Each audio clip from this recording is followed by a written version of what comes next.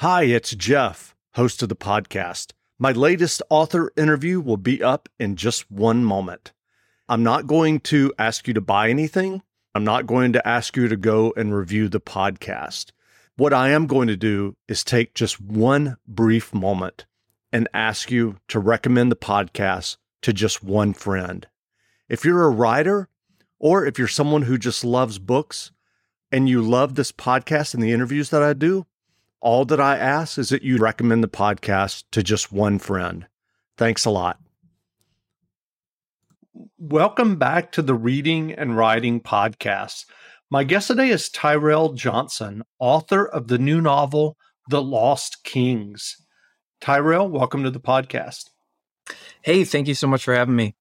Absolutely. Well, if someone listening hasn't yet heard about your novel, The Lost Kings, how would you describe the novel?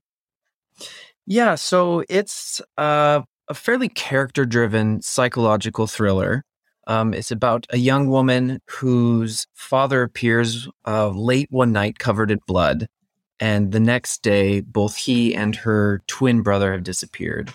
It's the story of her life going forward, dealing with that trauma, and how she eventually ends up in the UK, drinking too much and having unhealthy relationships when sort of her childhood sweetheart shows up and says that he knows the location of her lost father.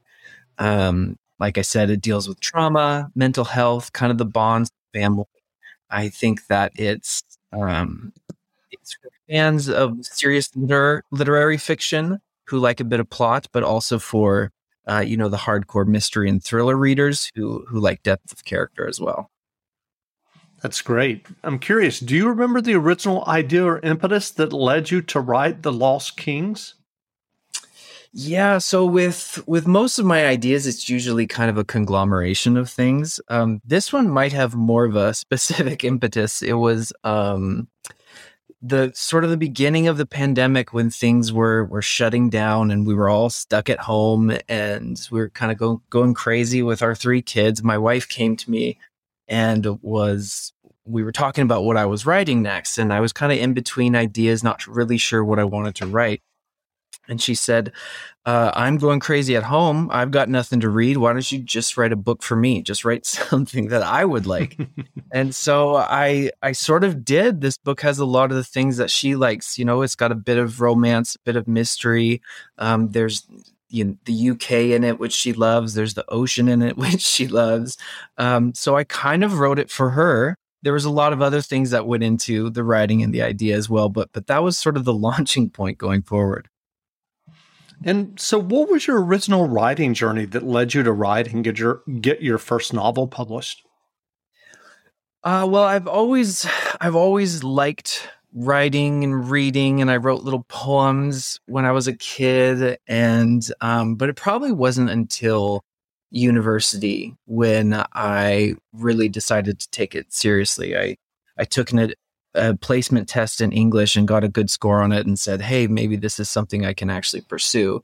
And so from there, I got my undergrad degree in creative writing and then went on to get my Master's of Fine Arts in creative writing from the University of California, Riverside. And from there was just a slog of continuing to write and continuing to submit to agents until I got lucky one day and found an agent who found me a publisher. That's great. How was your MFA program? You know, I loved it. I have nothing but good things to say about it.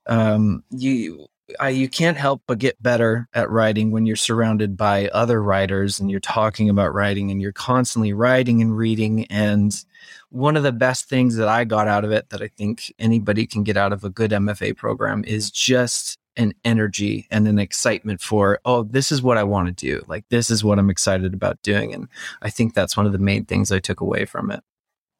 So what was your writing process when you were working on The Lost Kings? Did you outline the book before you started writing, or did you just have kind of an idea and jump into the narrative? How did that work for you? I kind of am a mix of the two. I do have a very vague outline. Usually it's just like a page. And mostly it's kind of bullet points of what I see happening going forward and how I get to those bullet points. I kind of have no idea. I do like to work with an ending. I like to have some idea of where the novel is heading. But I'm not married to those bullet points or to the ending. I like having the freedom to sort of see how it plays out on the page and see what the characters do. But yeah, just I like having a rough idea. I think it helps with my brain to be able to see something on the page of like, okay, this is where I'm heading. This is what I'm doing. But also to be loose enough that I can let the creative process just sort of flow. Sure. The future is a hefty responsibility and not one that we take lightly. But then taking things lightly has never been what Hefty is about. That's why we've created the Hefty Renew program that turns hard-to-recycle plastics into valuable resources like park benches and building materials.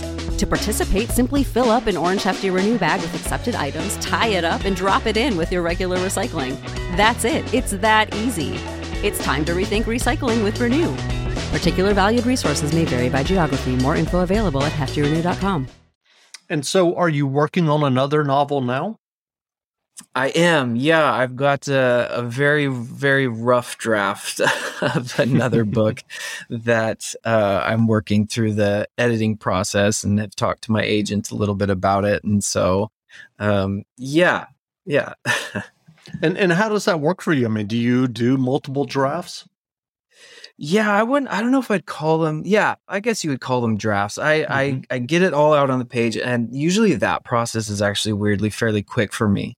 I am sort of a compulsive and obsessive writer. When I've got an idea that I'm like really excited about, I can sit down and write it sort of any time of day, anywhere I am. And I'm constantly taking notes about it on my phone or wherever. But yeah, it's been fun, but it's still just sort of this very rough idea. And then going forward with the editing, I do pretty heavy edits, and then usually goes to my agent, and she's got some edits, and so it goes through multiple versions of what it starts from, I suppose. Gotcha.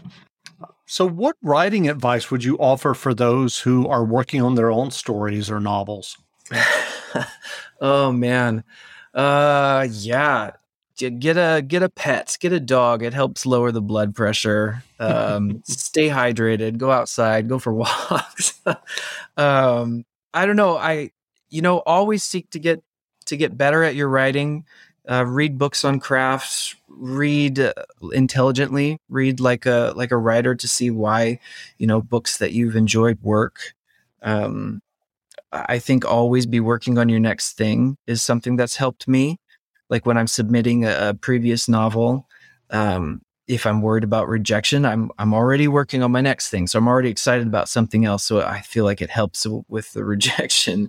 And sort of just to be tenacious, I think, with it. I think if you have a sense of I might give up in you, you probably will, because there's so much failure and there's so much rejection in the process of getting published that it's pretty easy to take the way out. But if you're passionate enough about it and you're not willing to give up, then I think you can find a home for your writing. That's great. Well, what novels or nonfiction books have you read recently that you enjoyed? Oh man, this is always one of those questions where as soon as I get asked it, like all the novels I've ever read just like flee my brain and I can't think of anything. Well, I'm reading The Candy House right now by Jennifer Egan, which I find is really fascinating. And Notes on an Execution by Dania Kakavka was a really good novel. It's sort of a thriller, but it's also it's very character based and very heavy and emotional, but like she does it so well and so beautifully written. And I read a while ago a book called Disappearing Earth by, I think it's Julia Phillips. That's another book that it's fairly heavy, but it's really well done. It's one of those books that has sort of like, the idea sounds very thriller-ish. It's about these two girls who go missing in this small town in Russia. But the way it's done, it's more about like the women surrounding this town and sort of the disappearance ties all of these stories together. And by the end, it comes together in a really compelling way. That's great. Well, where can people find you online if they'd like to learn more about you and your novels and your latest novel, The Lost Kings? Yeah, I don't have like the best online presence. I'm on Twitter, so I tweet occasionally. Ty Writes Books, I'm pretty sure is what my handle is. But you can just find me on like Penguin Random House's webpage. I think they've got a website link for me there. You can also pre-order my book there. Just search The Lost Kings, and they've got all kinds of links and stuff there. If you for Amazon, Barnes Nobles, or go to your local bookstores' websites, and you can search it and find it there as well. That's great. Well, again, we've been speaking with Tyrell Johnson, author of the new novel, The Lost Kings. The novel is available now, so go buy a copy. And Tyrell, thanks for doing this interview. Thanks so much. I appreciate you having me. Thank you.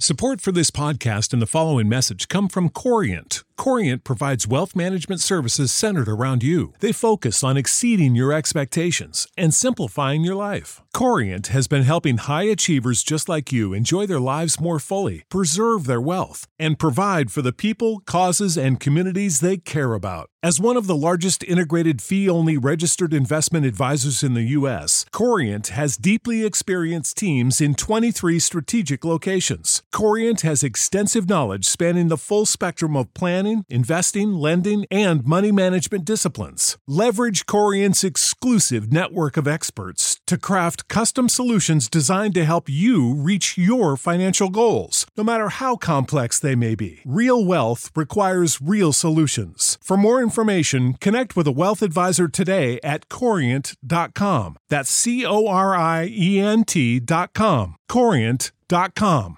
Sick of being upsold at gyms? My guy, you're currently a base member? For $90 more, I can upgrade you to our Shred membership. For $130 more, you'll be a Swole member. And for just $300 more, you'll reach Sweat Platinum. At Planet Fitness, you'll get energy without the upsell. Never pushy, always free fitness training and equipment for every workout. It's fitness that fits your budget.